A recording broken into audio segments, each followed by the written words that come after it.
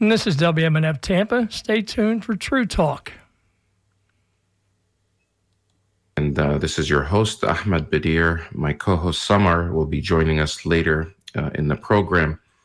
This last week, there was a series of op-eds and in major newspapers that many people classified or saw as Islamophobic as it relates to the ongoing war and genocide that's happening in Gaza.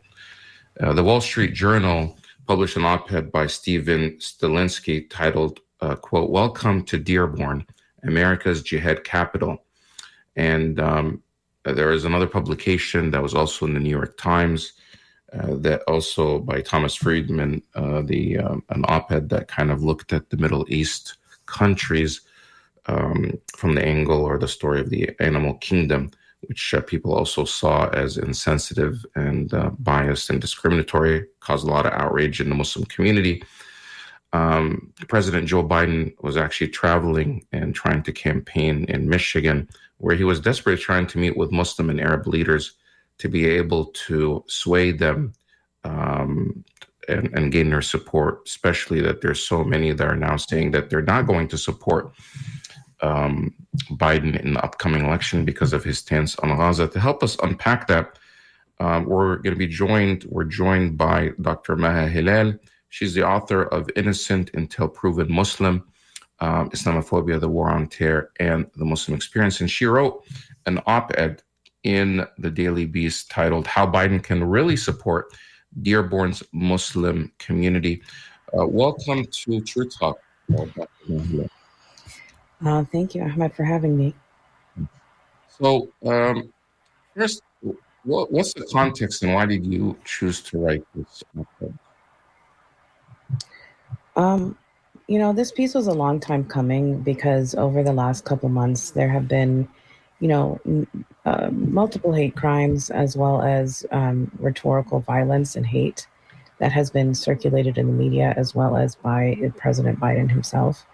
And so for Biden to release yet another disingenuous statement talking about condemning hate and Islamophobia was really a slap in the face again, because we know he's part of the apparatus, of course, that is perpetuating the hate and directly supporting Israel's genocide of the Palestinians.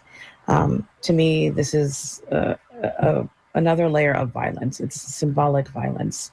And I think that it's just a slap in the face. I mean, you can't condemn Islamophobia, anti-Arab racism, and anti-Palestinian racism, which he didn't even do that part, while at the same time supporting a genocide of the Palestinian people. It just doesn't make sense. And it's probably better if he just stays silent at this point.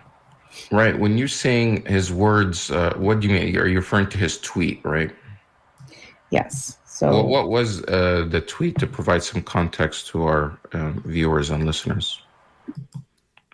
Let me see if I can pull it up, actually, where he says here, the tweet says, let me pull up the exact. Yeah, I found it. Americans know that blaming a group of people based on the words of a small few is wrong. That's exactly what can lead to Islamophobia and anti-Arab hate. And it shouldn't happen to the residents of Dearborn or any American town. We must continue to condemn hate in all forms. So he was basically, while not directly mentioning the Wall Street Journal op-ed where, they say this is Dearborn is Jihad Capital, that's what he's referring to, that specific. And why do you think that that's empty words? I'm not sure exactly how Americans know this, that collective responsibility and collective punishment is wrong, because that's exactly what the United States government has continued to practice time and time again. And Israel's genocide of the Palestinians is exactly that, collective punishment, which he is supporting, which War on Terror has long operated on the basis of. So do I believe Americans know that? No. Americans probably believe that collective punishment is a reasonable response, because that's what the United States has been doing since its founding and in the last 20 plus years of the War on Terror, and now in supporting Israel's genocide. And, the thing is, when I first saw this tweet, I wasn't sure what exactly it was referring to. because he has made statements like this over the past couple months and even before. But it was because I received an email from the White House Muslim community liaison, Mazen Basrawi, that I was aware that this was in response to specifically the Wall Street Journal piece. So tell me a little bit more about that. You must be on some sort of email list, or that you received some communication. So the White House has some sort of liaison that does outreach to Muslims. How long has that been there? What's the purpose of that role? This role was resumed in April 2023, and a lot of Muslims and Muslim organizations celebrated the role because Donald Trump had previously eliminated it. But like many of these sort of positions, or like Muslims a lot of times working in the government more generally, right? The position is not actually about restoring rights or actually advocating for Muslims to have rights. It's actually just rubber stamping bad policies and horrible rhetoric. And in this case, I've received, because I signed up for this list, multiple emails in which Mazen Basrawi is communicating statements and tweets from the president on various issues, and oftentimes very enthusiastically, as if we should be, happy that he, for example, in this case, was speaking to the vitriol in the Wall Street Journal piece while at the same time supporting a genocide. So, to me, it's a very insulting and, communicates that they think that the Muslim community, at least some of us, right, that are receiving these emails, have really no wherewithal, as I wrote in the piece, to discern what's actually happening and what is actually causing this hate and bigotry and backlash of the Palestinian, Arab, and Muslim communities. There was this, the mayor of Dearborn had been saying, and the campaign manager of Biden for president had reached out, and they were trying to set some sort of meeting, and he turned down the meeting because he thought that this is not the time to talk about elections and politics when there's an ongoing genocide. And but he may, because he saw it as a way that they're just trying to win over support without necessarily calling for a ceasefire or stopping, and he thought that that's not acceptable. Is that the sentiments you're hearing out of Michigan and throughout the Muslim community? How are they responding in general to what Joe Biden is saying on one hand, but providing this cover for Israel's war in Gaza? I think, generally speaking, right, politicians are disingenuous, and any effort to sort of cater to the Muslim and Palestinian Arab community, has never really been done with any, genuine desire to change the status quo. We can go back in history. When Biden was first running for president, he didn't disavow any of the horrible policies that he helped to promote and perpetuate under the Obama administration. Like what? Like drone warfare, like immigration policies, like what was happening, whatever support was provided to Israel at during the administration. So the fact that Muslims let him off the hook and really didn't seem to question him about his prior policies, because he came in saying, he's going to do better than Trump, he's going to get rid of the Muslim ban, all of these things, I think gave him a leg up and made Muslims and, Arabs believe that he was somehow going to represent something different. So now, of course, now that he's supporting a genocide, it just comes down to what do they think about the Palestinian, Muslim, and Arab communities? And if I'm to be totally honest, I think it really is about how much respect and dignity do our communities have for ourselves to participate in a system that is continually demonizing and dehumanizing us, and to know that the Biden campaign is only interested in votes. Okay, and even if we were able to put enough pressure for him to call for a permanent ceasefire, and he's doing that for the sake of votes, that's still dehumanizing, because he doesn't actually care about the people themselves. He only cares about the vote. And so, I fully support all of these efforts to, kind of ostracize Biden, to marginalize Biden, and call on him to do something differently. I mean, I don't know that there's a way to rectify this. I mean, even a permanent ceasefire, fine, that's much needed and has to happen to protect Palestinians. But at the same time, I mean, now we're close to 30,000 Palestinians who've been killed. How can that damage be undone? And how can our community forget about that? I mean, one of the things that you mentioned that, and is obvious, that Biden's response on Twitter to this op-ed was very swift. Very swift. Why do you think that the White House took this so seriously and, they swiftly condemned or tried to speak out against it?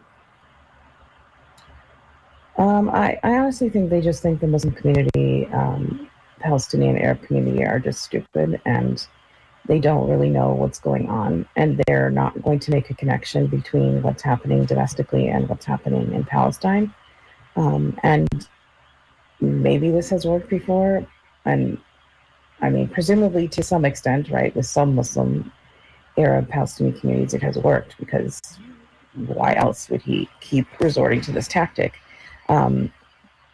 But I really don't see the point whatsoever. And I think, yeah. Do you think that, I mean, it seems like they're maybe very worried about the outcome of the election because he's dropping in poll numbers.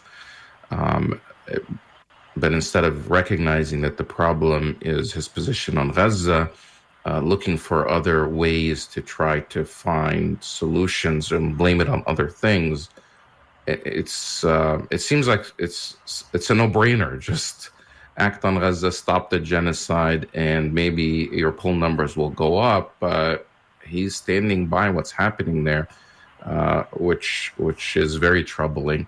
Are you finding that some voices, even though there may be a few, within the Muslim community or Arab community, maybe they're reassuring Biden that things will be okay in November and keep going? I mean, I don't remember who it was, but somebody tweeted that Biden can somehow rectify this by showing more empathy. There was a tweet circulating on Twitter, and it was somebody that's Muslim. Do you think that he's isolated, or the type of Muslims he's actually engaging or talking to are telling him that things will be okay? Or maybe it's Muslim leaders of different countries in the Middle East that privately are supporting what's happening in Gaza, but not doing so publicly. So do you feel like there are those elements within the Muslim community that are providing some sort of assurances to the Biden administration? I mean, I'm not sure how they could legitimately provide assurances, given that the outrage and distrust has been pretty vocal at this point. I think insofar as even engaging, I think the only sign of that would be that they're continuing to engage with him and his administration. I know that there are and have been White House listening sessions on Islamophobia. Mm-hmm. Again, as if that is going to solve the problem, and also as if, they don't know what the problem is. They don't know what the source of the problem is. They can't just do some research, right? So, I mean, I would say it would be disingenuous if anyone's trying to convince him that this can be rectified just by calling for a permanent ceasefire, which even that obviously is proving to be extremely difficult for him. But if any sort of engagement, because there has continued to be engagement with the Biden administration, I mean, that to me would be the only sign that there was any hope for his campaign.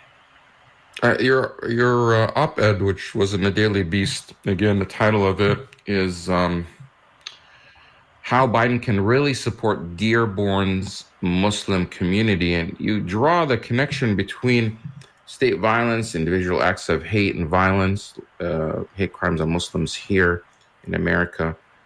Could you explain how this dynamic contributes to the ongoing of Islamophobia and anti-Muslim bigotry? Yeah, I mean, we've seen this since the War on Terror, right, and obviously all periods in American history, that basically when the state is targeting a group of people, it gives society a license to target the same group similarly. And what you come to learn, of course, is that there is no accountability for state violence. No one is ever held accountable, right, for state violence. And so what does society absorb and learn from that? Again, that it's okay to target different groups of people, particularly when they've been so completely and utterly dehumanized and demonized. So, I mean, that's the connection. And I think, you know, the way that I conceptualize Biden's response to hateful rhetoric or hate crimes is that basically he loves to hate hate. So he loves to hate. What does that mean? He loves to hate hate, which is to say that he loves to condemn hate because hate is a sort of interpersonal societal problem, right? You don't attribute hate to the state. So he loves to hate hate because that gives him an opportunity to pretend as though he cares about Palestinian, Arab, and Muslim communities through these sort of shallow symbolic statements, while at the same time supporting, condoning, and perpetuating state violence against these very same communities. So in fact, these hate crimes and this hateful rhetoric gives him an opportunity again to speak out against the system of oppression that he is in turn actually using to perpetuate institutional violence. So you're saying like these, the wars in Afghanistan, Iraq, the drone and the war on terror in general, that's been going on since 9/11, and the demonizing of Muslims abroad has somehow institutionalized this back at home where it's okay to somehow attack these people, that whereas with other communities that's unacceptable. They can get away with it when targeting the Muslims because people kind of feel like these are the bad guys. Yeah, I mean, I think a lot of communities are targeted. You know, it's just it takes different shapes and forms. So there's just a different facet in terms of how are Muslims being targeted. And also given that, you know, Muslims are a very heterogeneous community. So we have all these intersectional identities that, you know, it's not always clear why a Muslim who might be Black, right, or Muslim Arab, like, are they being targeted because of both, one or the other? But you know, nevertheless, the way that the media has shown up during the genocide of the Palestinians and other sort of periods of times where there's been foreign policy that's been extremely horrible or acute state violence in whatever other shape, right? The media has really colluded with the government and often taken it a step further to reintroduce, and perpetuate language that dehumanizes the community, which then serves as a way for the state to justify its violence against them. Speaking with Dr. Mahal Hilal, she is the author of a book called Author of Innocent Until Proven Muslim, Islamophobia, the War on Terror, and the Muslim Experience since 9/11. She's also, her PhD is in Justice, Law, and Society. My co-host Samar is actually joining us now, and she has a question for you.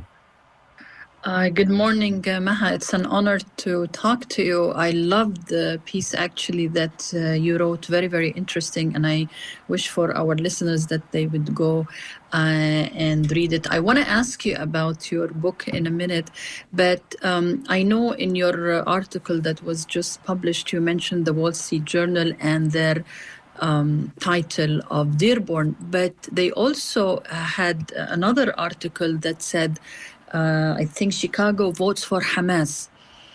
And this is very, very annoying and very limiting, because I don't want to talk about how I look at resistance movements or about Islamic resistance movements or about people's rights to defend themselves.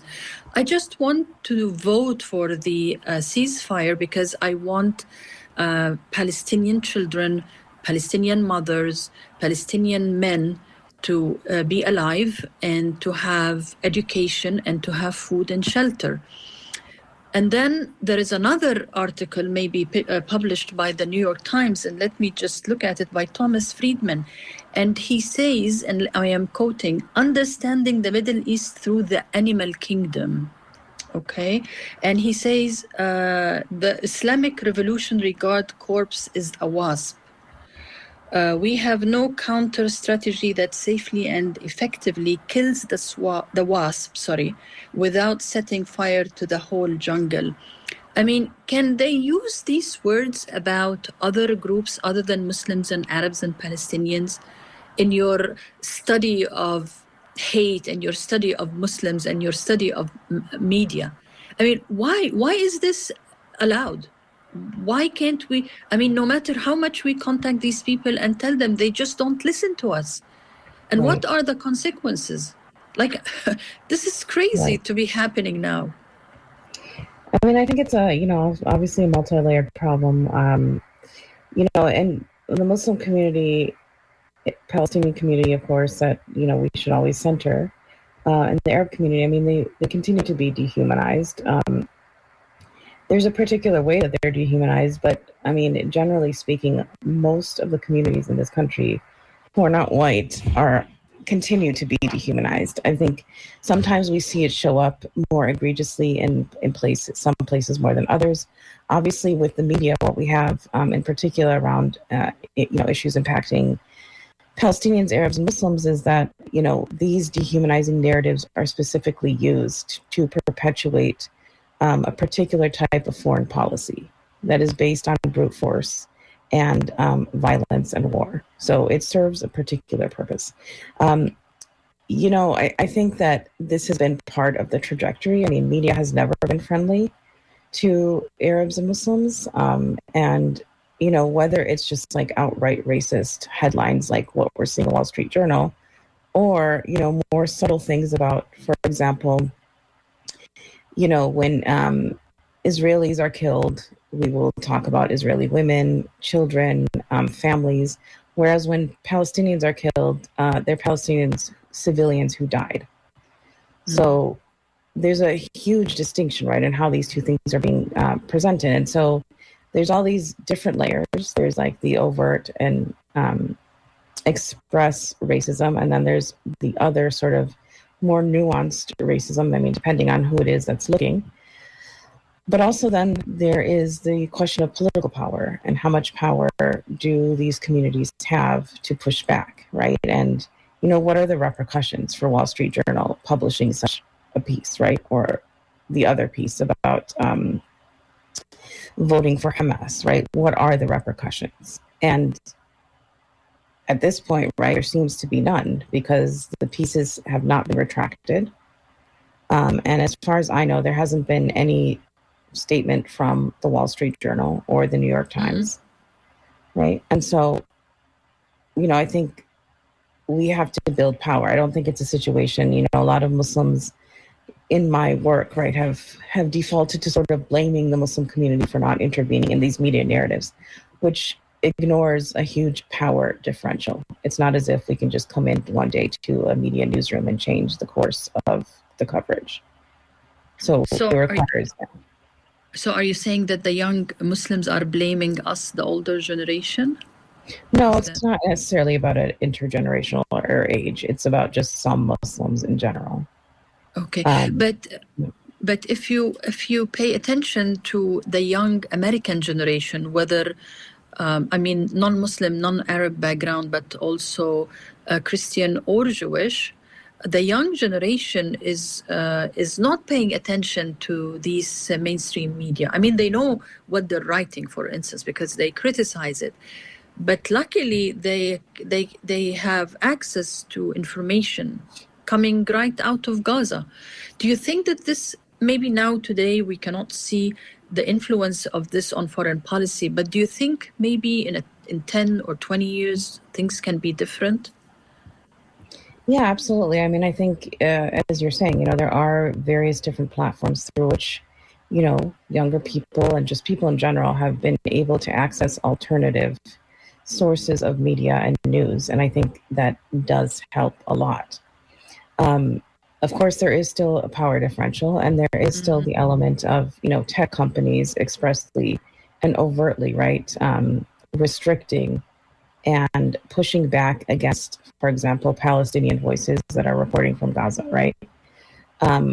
So there are still a lot of issues in shifting that power balance. But I mean, I think there has been a lot of shifts. And I think it's, people also need to seek that out, right? Because American culture is a culture of ignorance. And it's not just casual ignorance, it's institutional ignorance. It's ignorance that's designed. It's particularly designed by the government to instill ignorance, to encourage ignorance. So, and that ignorance is used to oppress people. So it also requires people to take that extra step if they Can you explain that? Because some listeners might not understand actually two things. When you say tech companies have pushed back, like in detail, what do they really do to the Palestinian accounts? And second, what do you mean by this ignorance that is really kind of designed by the government? Sure. So, whether it's at Facebook or Instagram, or TikTok, people have been shadow banned, which means that their content doesn't show up for their followers, which results in far less views, right? And so when you're getting fewer views, then you don't get more views. So any content that's coming out of Palestine or talks about certain social justice issues is being curbed that way. So the exposure is a lot less. And then people's accounts are just being banned. And so people have been creative, using different ways of spelling words, for example, to get around the checks that are in place to kind of restrict and censor that content. So that's one part of the problem, right? So we think of a lot of times social media spaces as more democratic spaces. But obviously, that's just not the case, because these tech companies are intervening in a heavy-handed way because they can, because they're private companies. And so they can also do a lot to restrict and censor the content that is allowed or can actually, right, be shown and made visible and change people's minds. Now, in terms of ignorance, I think one of the things that I remember after 9/11 is that Bush basically told people, to go shopping and to, participate in the, consumerism, right? And that was a very shocking response, right? Not that his other response was any better, but it's the idea that we're investing in people's ignorance and apathy, because when you do that, the state has much more of a license to inflict violence, because people aren't going to be critical of the violence that it's inflicting. So it's in their best interest. And, there is this whole theory of the epistemology of ignorance, and it's really about this ignorance as a system of oppression that is by design, because you can get a lot further, right, in control and manipulation of people if they're ignorant. And if you instill within them, right, the idea that you should not be critical, that you should trust your government. And I think people are, increasingly, obviously critical of that. But there's a whole segment of American society that is extremely ignorant. And I think, we can point to many different periods of time where that has been acutely revealed. I can't believe that after 20 years since September 11 or so, we're still using the word jihad and taking for granted that people really think it's a violent thing and they don't understand the meaning of it. After all what we have been doing, you and I and Ahmed and so many Muslims out there lecturing and teaching and writing, they still use the same keywords to trigger fear. I want to ask you, Dr. Mahal Hilal, about your book, Innocent Until Proven Muslim. I have not read it, and I love to read books before I ask about them. But in a nutshell, can you tell us what is your book about? Yeah, so the book covers about 2 decades of the war on terror, and it does this in 3 parts. One is through the narrative infrastructure of the war on terror. The second is through the laws and policies that were implemented post 9/11 under the guise of the war on terror. And then the third is Muslim experiences in the war on terror, but it's divided into examining internalized Islamophobia, Muslim organizational responses to state violence and violence perpetrated by Muslims, and then Muslim experiences. There's about 11 sort of stories of Muslims from various walks of life. And, I will say to your previous point about, the proliferation and the continued use of words like jihad to mean violent struggle. I mean, in a lot of ways, the question is like rhetorical. So when people say like, why don't Muslims condemn, violence or acts of terrorism?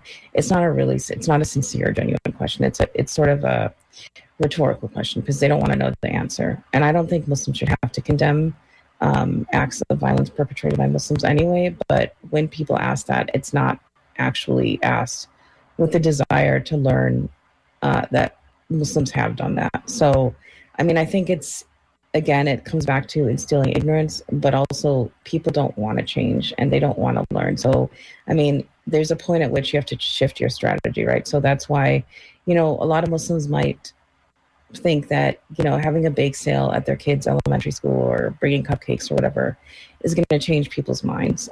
But that can't really do that much when there's an entire structure of dehumanization and demonization that requires, among other things, dismantling white supremacy and intervening with strategies that are specifically rooted in anti-oppression.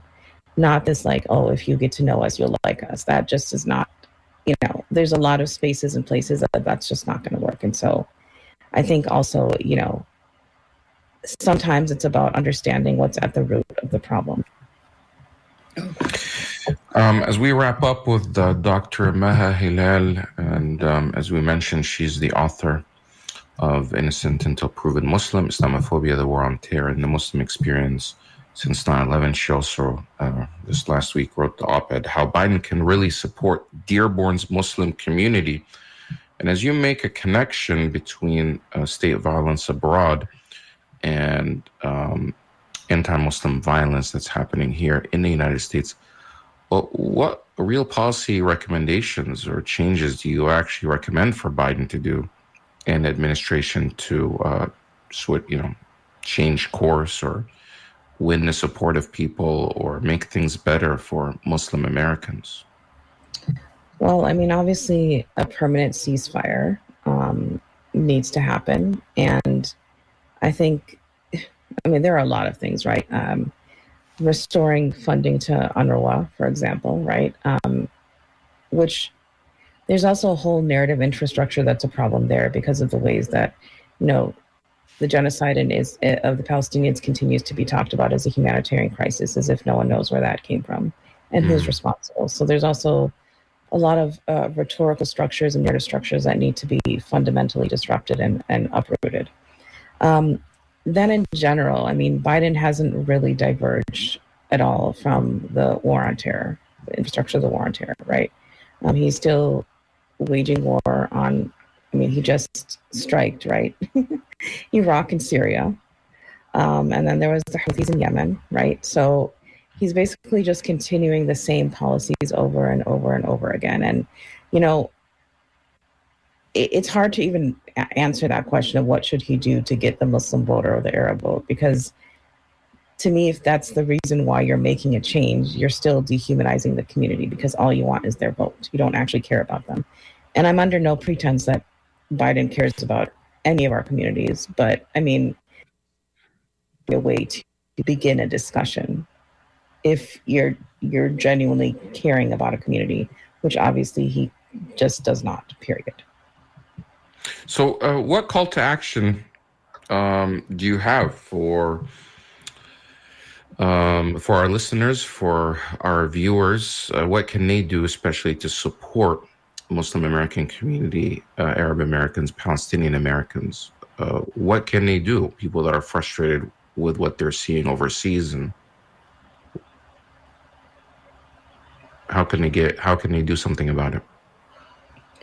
Well, first, I would say follow the guidance of Palestinian-led and centered organizations. So, U.S. Campaign for Palestinian Rights, Adala Justice Project. There's numerous others, Hamla, that Ad-Damir, all these organizations that people should be following and really uplifting Palestinian voices and following their lead. I think also just continuing to call for a permanent ceasefire. obviously, an end to Israel's genocide, and insisting on calling what Israel is doing a genocide outside of whatever court decides that it is or is not. And then I think, just generally really making sure that when we talk about, the forthcoming elections, for example, we're not blaming the people who don't want to vote for Genocide Joe and a president who has supported this level of violence, right? We need to have nuanced discussions. We need to understand why people have the opinions and perspectives they do.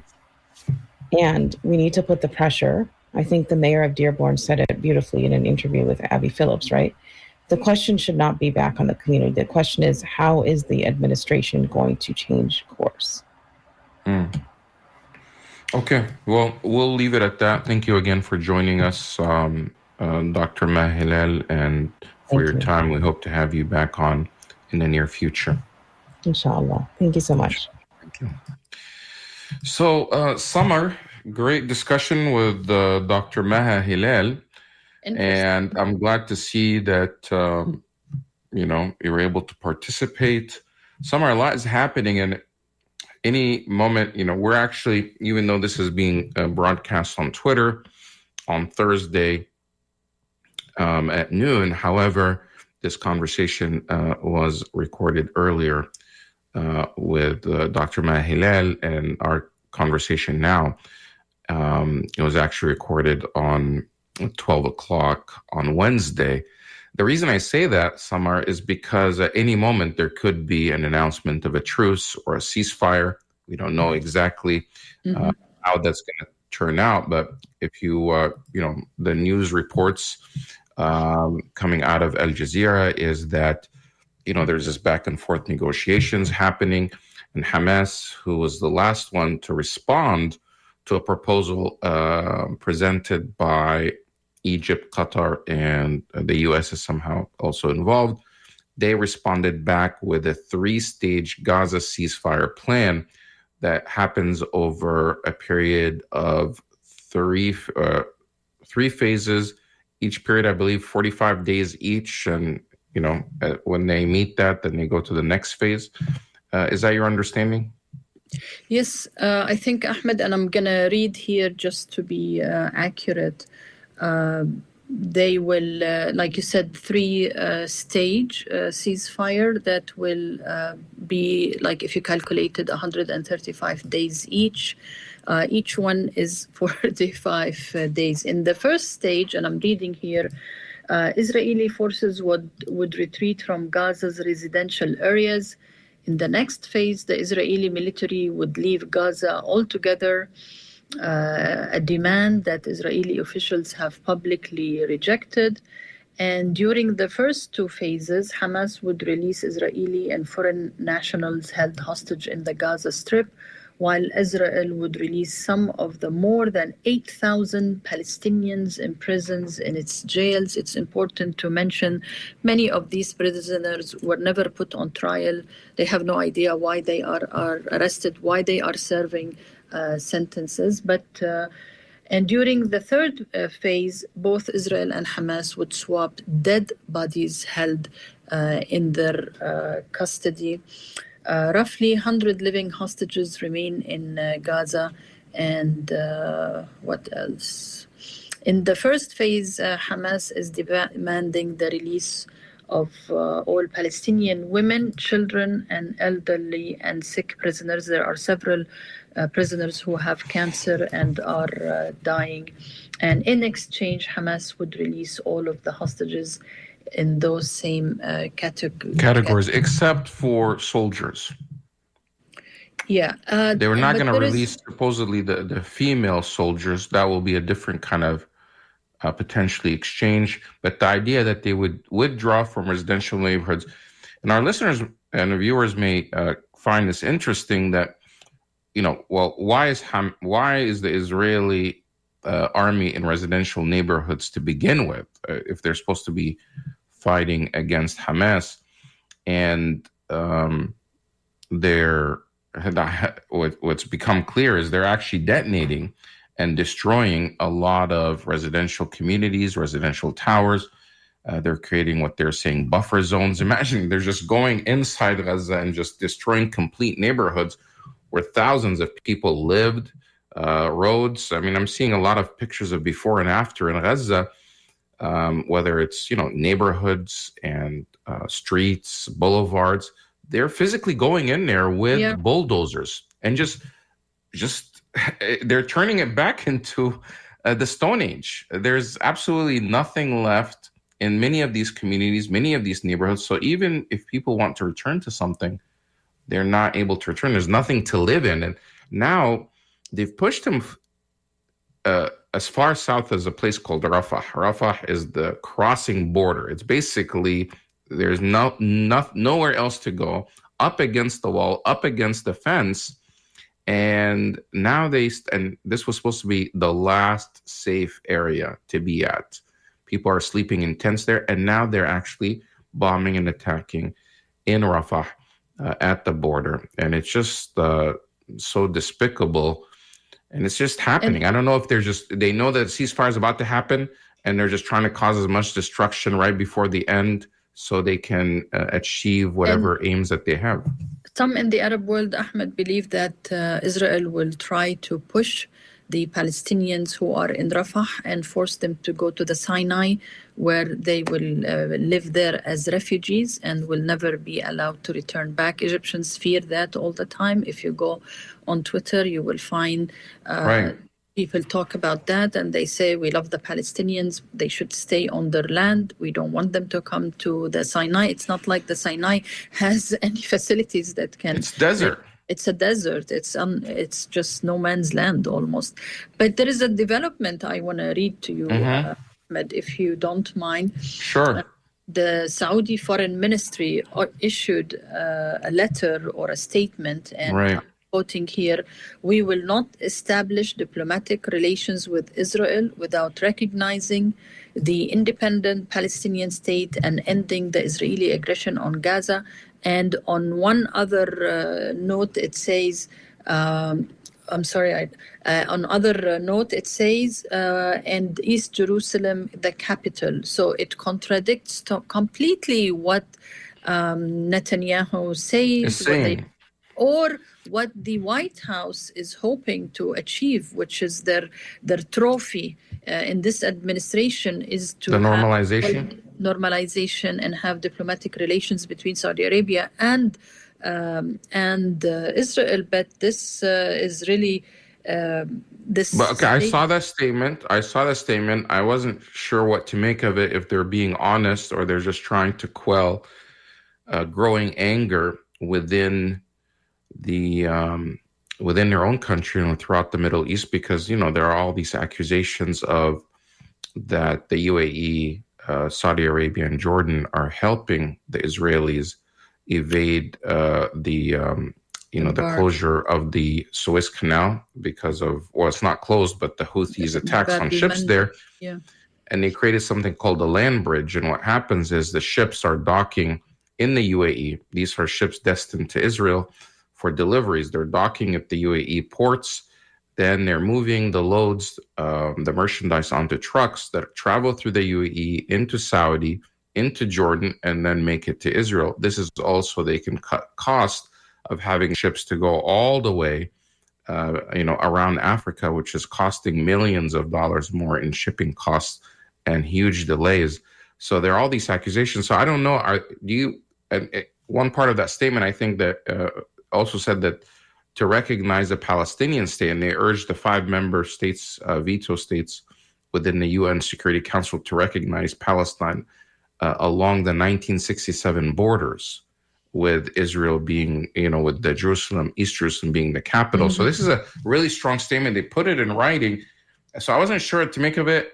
Are they really serious about it? Is that what's really going to happen? Because in the past, they've said statements like, where Palestine is a pathway to a Palestinian state. But this is very definitive, their statement today. Yes, and they put it in English and in Arabic, so there is no anything lost in translation. It's very difficult, Ahmed, these days to make sense of what is going on, because development is developing faster than we can process it. Every hour you have something different happens. For instance, yesterday, or when was it, on Tuesday, they stopped the aid bill to Israel. So this can be seen as something that the Congress is doing, or the administration is doing to twist the arm of Netanyahu, or is it something that has to do with internal politics of the U.S. and giving aid to Ukraine and giving aid to Israel and the border and all that? So every issue can be looked at from any angle you would like to look at it. And then about the aid, about the U.S., I mean, it's, now it's 120 days or more. How many days has it been? It's, I think, 4 months, over 4 months. And surprisingly, the United States, because of its dysfunctional Congress, has been unable to deliver an aid package to Israel. I'm a believer in God. I believe in that there's some sort of divine intervention that's happening here, or some sort of karma where the Congress, which is united in their support for Israel, cannot deliver an aid package there because of internal conflicts. And surprising, there was all these articles today about how people are so frustrated, especially in the Republican side, that they could not get a package to Israel, even though they all want to, because of the internal politics and how the bill is tied to Ukraine and the border, etc. So I don't think it's because they want to twist Israel's arm. It's because of other dynamics that are happening, as they also tried to impeach the Homeland Secretary and they were not able to. I mean, imagine the gridlock that the vote came down 215 versus 215, and they could not move it forward. So a lot is happening there.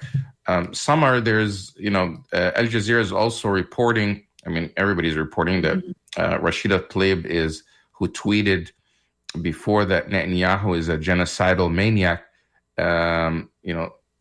Somebody tweeted that, Rashida speaking on the House floor said that, and they're trying to make it out like, well, this is something bad. And Rashida responded and said, in her tweet back, said, yes, I said what I said. And she's doubling down, saying that, yeah, he is a genocidal maniac. And how else would you describe him?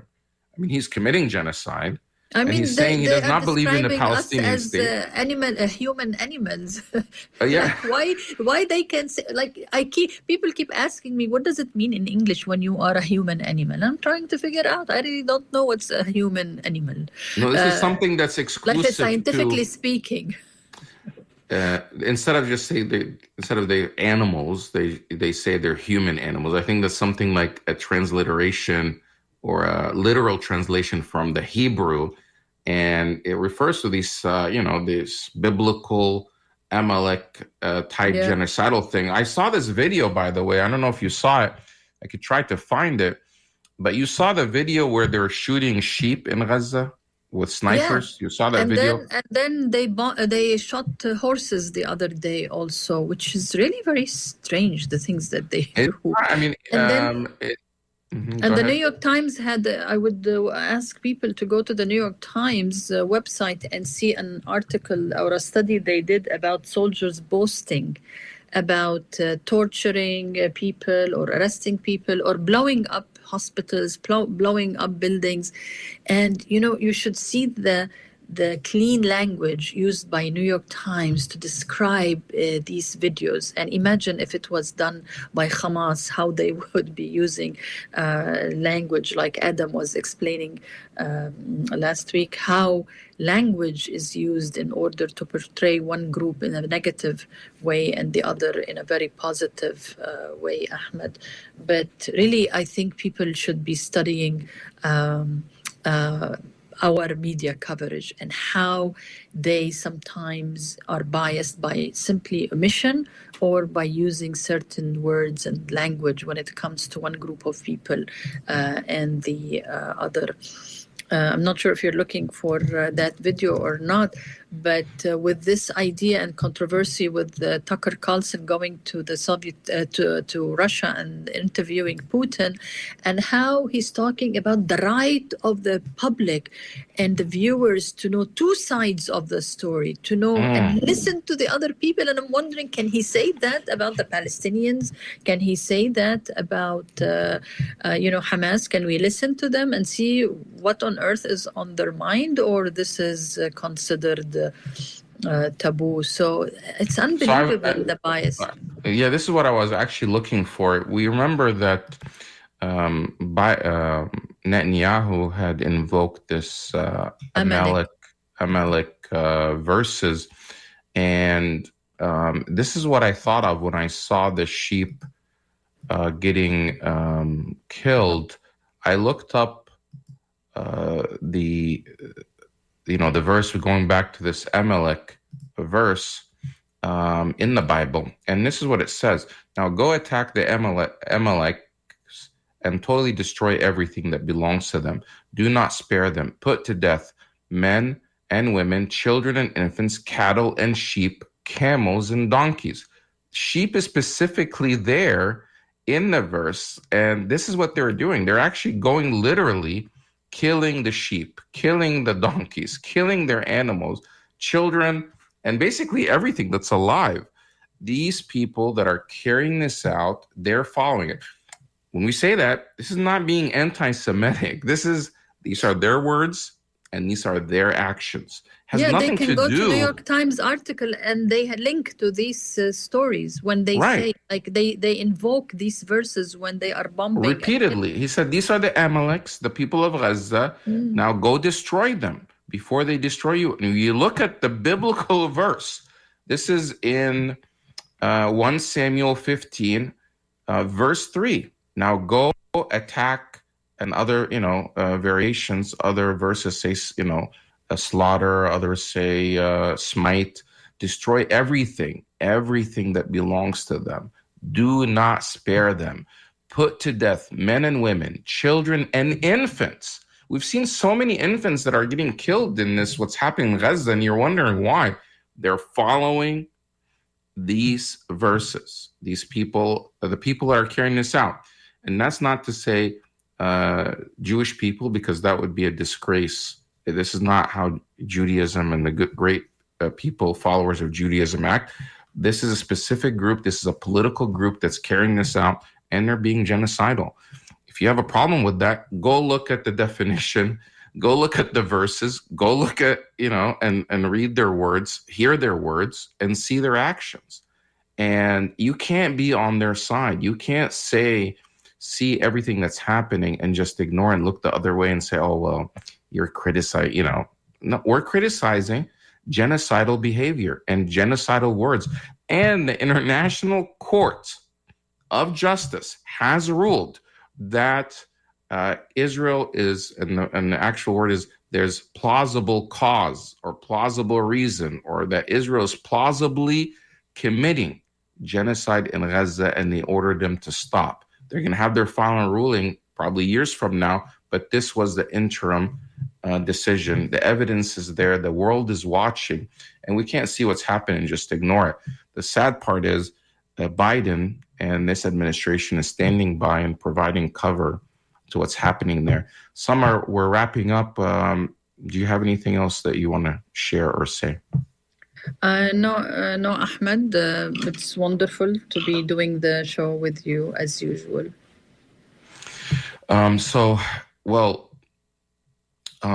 This is again True Talk on WMNF. The news is going to be coming up next. We have about another actual 90 seconds to discuss. I hope a truce is happening. A ceasefire does take place, because it's just the images that we see coming out of there are just so sad and horrific, especially the children and the parents and so many people. How do you recover? Some 100,000 people have now been injured or killed, some 30,000. And that's not even counting the thousands that are still under the rubble. and they're starving. The people there are starving. And, the last thing that I wanted to just mention is it's just horrific to see that people are starving there. And then you have more genocidal people, they're calling them protesters, that are blocking aid trucks that are supposed to go in to provide food to hungry people. And one of the reasons I say, because the captives are there. Well, if you're starving the whole Gaza and the captives are also there, guess what? You're going to starve the captives as well. The hostages that are being kept there, they need to also eat. So if you want them to be safe, you would be for supporting aid going in. So we're out of time. NPR News, or our news, is coming up next after this. Have a great weekend. Have a great day.